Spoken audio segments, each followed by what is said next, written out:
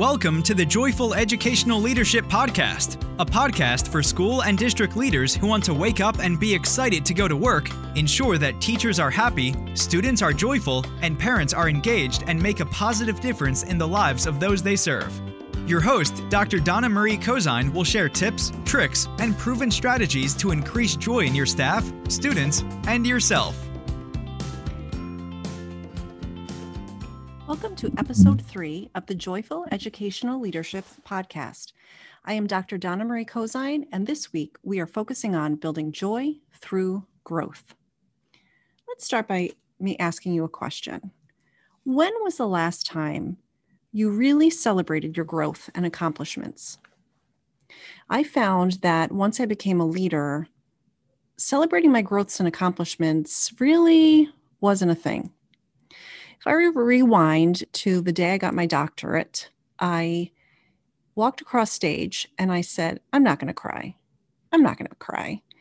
And when they hooded me, I couldn't stop myself. I just had such a feeling of pride in what I accomplished.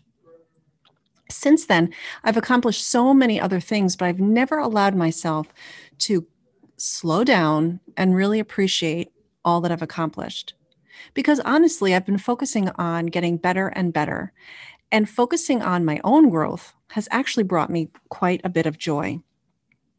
Think about the first time you rode a bike without training wheels or without somebody holding the bike. You know, in the last 2 years, that's been an experience in my family, and the joy that my children have experienced and the joy that my husband and I have experienced watching them learn how to ride a bike by themselves has been amazing. But I think that we don't focus on our own growth enough. I think that we tend to focus on helping grow everyone else, and people just expect us to just trudge through the day and do our job. But I'm here to assert that we all need to focus on our own growth, and by doing that, it will build joy. One of the things that we all have to have if we're going to focus on building our growth is a very strong support system. So a few years ago, my school, we started, as I mentioned in previous podcasts, we started this school many years ago, about 7 years ago. I've been working on it for 9, but we opened our doors 7 years ago. And about 2 years ago, we realized that we needed a better method to focus on student data and pushing the envelope and really growing our students. So my building principal and I enrolled in this Relay Graduate School of Education program. And we traveled to Colorado and we traveled to Atlanta, I believe. And we were gone for a number of days. The summer program alone was 9 days. And I didn't do all of the days for the summer. I did some of the days because I had already had a work conflict. But I was able to do that and learn so much. And so was my colleague. And we were able to really help push the academics at our school. But I was only able to do that because I have a strong support system at home. I have an amazing husband, and my parents have moved to the area where we live so they could help with our children. And then, of course, other friends and family members who have been able to support me and support my family and help my husband when I'm out of town. But focusing on growth doesn't have to be going somewhere. It could be just doing it right here or right wherever you are. But it's really helpful to have that support system. Sometimes your support system might be your people at work. You know, you might have really good friends at work, and you can say, you know, I'm going to tag out for the day and go home and listen to a leadership podcast and take some notes, and, you know, could you cover me? Or maybe you're going to go to a one-day workshop and you're going to have somebody cover your responsibilities. Everybody wants you to be the best you can be. So you really should focus on that, because that, my friend, will definitely bring you joy. Now, as you know, there are also obstacles for leaders when we are focusing on our joy. And the first one really comes from within. If you are a fixed mindset type of person, then it will be hard for you to focus on growth and really get joy from that. Fixed mindset people think, well, you know, I'll give you an example. When I used to do CrossFit, I would say, I can't do pull-ups. And he would say, yet. And I'd say, oh, I can't do double unders. And he would say, yet. So having a fixed mindset is when you focus on what you can't do. Having a growth mindset is on what you will eventually be able to do. So I ask you, when you think about areas of that you want to focus on and grow on, are you thinking of it in a fixed mindset way or a growth mindset way? The growth mindset way is the way to go, because we all have areas that we can improve upon. And if we don't identify those areas and say, hey, I'm not there yet, but I can be, if we stick with a fixed mindset, then growth won't happen, and therefore joy won't happen. So definitely be a growth mindset person, because a fixed mindset person is going to be an obstacle to your own joy. The second one is imposter syndrome.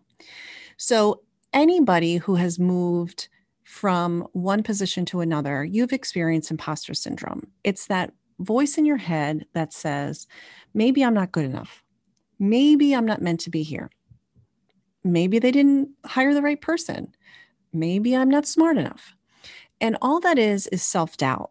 And that's your body's or your brain's way of trying to protect you by giving you an out, by saying, yeah, you know what? You're not good enough, so don't try any harder. Imposter syndrome is a saboteur, and it should be squashed as soon as you feel it, or as soon as you have that voice in your head, because all it is self-doubt. And I will say to you that if you didn't belong in the position, they would not have hired you for the position, because you're not the only one they interviewed, and you're not the only one whose resume piqued interest in them. And if they've chosen you for that position, then the position is yours. The only person who is thinking that you're an imposter is you. So always think about what you bring to every situation, and know that you're there because you earned your way there and you deserve to be there. Imposter syndrome can really, as I said, be a saboteur. Finally, the last thing that can really block your joy are haters, right? There are going to be people in your career and in your life who just whatever you do, they are going to talk negatively about you. They're going to say you didn't deserve it, or you're terrible, or I can't believe that person is in that position. And in the beginning of your leadership career, you're going to hear those things, and they're going to feel like hot pokers through your heart. But really, it says more about them than it says about you. When I coach people, I talk about validating relationships, and that's one of the steps in my driver's method. And what I say is focus on the validating relationships, the relationships that help you become a better you, and not the relationships that really suck the life out of you. And I'm here to tell you, I've had some of those interactions with people that have been so negative that I really had to just shift my paradigm and say, you know what, that's their issue. I'm not going to be able to change their mind about what they think about me or about what I did. And I just have to be the very best me that I can be. And I say that if you can look yourself in the mirror in the morning and say that every decision you made was based on what's good for children and what's best for your organization, then you're doing all right. You are making positive changes and you're doing good things. I can remember when I was a principal for the first time, there was a boy in my school whose parents were divorced. And the mother, I swear, I could do nothing to please this mother. And I remember one day we had field day, and she was a teacher in another community, and she took a half day off to come over. And I give her a lot of credit. She always was at all of the events for her son, which I know is not easy when you're a working mother. At the time, I don't think I recognized that because I was young and I didn't have children of my own. But now as a working mother, I totally get it. And I just, there was possibility of showers later in the day, but everything looked good. So we were going to continue with field day, and she had called like 3 times, and my secretary kept saying, no, field day's on, field day's on. And she arrived, and right when she arrived, the skies just opened and it was pouring and all of these things. And she said, she was very angry with me.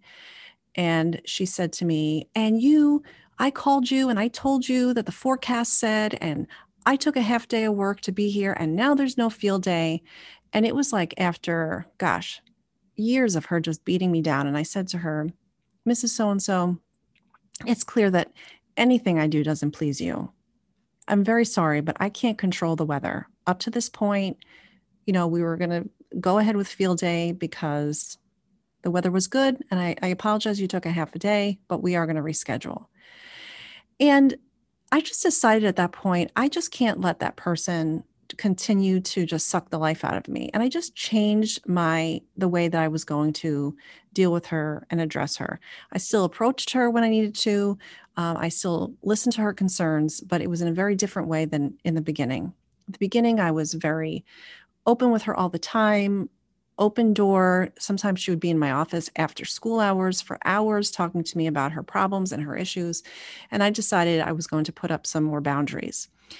And boundaries are necessary for you to have joy in your life and to grow, to make sure that you have boundaries around your time, around your relationships, around what's important to you.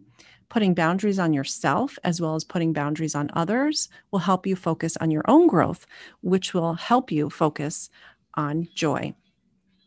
And finally, one thing that I find to help me in my goal in my life of building joy through growth is setting goals for myself. I don't know about you, but I'm a list checker. I really like checking things off my list and setting goals for myself because I feel like I've accomplished something. So when I'm thinking about an area that I want to grow in, I'll make a list. What will this look like when I am successful at the end? What will I feel like? What will I have accomplished? What will it look like? And then as those things happen, I just give myself a little check to validate that I'm doing the good work. And for me, that's joyful. I find that in education, in our industry, we spend so much time focusing on growing the people beneath us and not focusing on growing ourselves. And really, that's what we need to be focusing on, because first of all, we're leading by example. We're showing our community that, you know what? Yeah, I've been an educator for how many years? I have advanced degrees, but I still need to go to this graduate school program on supervising principals for academic excellence, because we all have something to learn. The day that we think there's nothing left for us to learn really is the day that we need to, hang up our keys and our lanyards and say, you know what, I need to move on to something else. So focus on your growth. Figure out what that growth may be. It could be something that you could accomplish quickly. It could be something that could take you years to accomplish. I don't know. Only you know what you want to grow with and grow in and in what area. Maybe it's interpersonal relationships. Maybe it's being organized. Maybe it's learning how to write and manage grants. I don't know what it is, but whatever it is, you should focus on it. You should say to the people in your organization, hey, I know I have money for professional development, and this year I want to use it on X or Y or Z. So focus on your growth. When you focus on your growth and you achieve your goals, you will be joyful. So your homework for this week is to think about a goal that you have. What's one goal that you feel if you can accomplish that goal, you would have more joy in your life? And I'm going to challenge you not only to think of that goal, but I want you to email it to me. My email address is dmc@consultdmc.com. Email me your goal, and I promise to respond and give you some tips, tricks, and research-based practices to make it happen. Have a joyful day. I can't wait to see you next week for episode 4, Making Joyful Decisions. This is Dr. Donna Marie Kozine.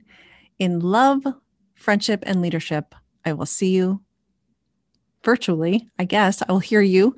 I will connect with you next time. This has been another edition of the Joyful Educational Leadership Podcast. If you've enjoyed this episode, be sure to leave us a review on iTunes and share it with friends and colleagues.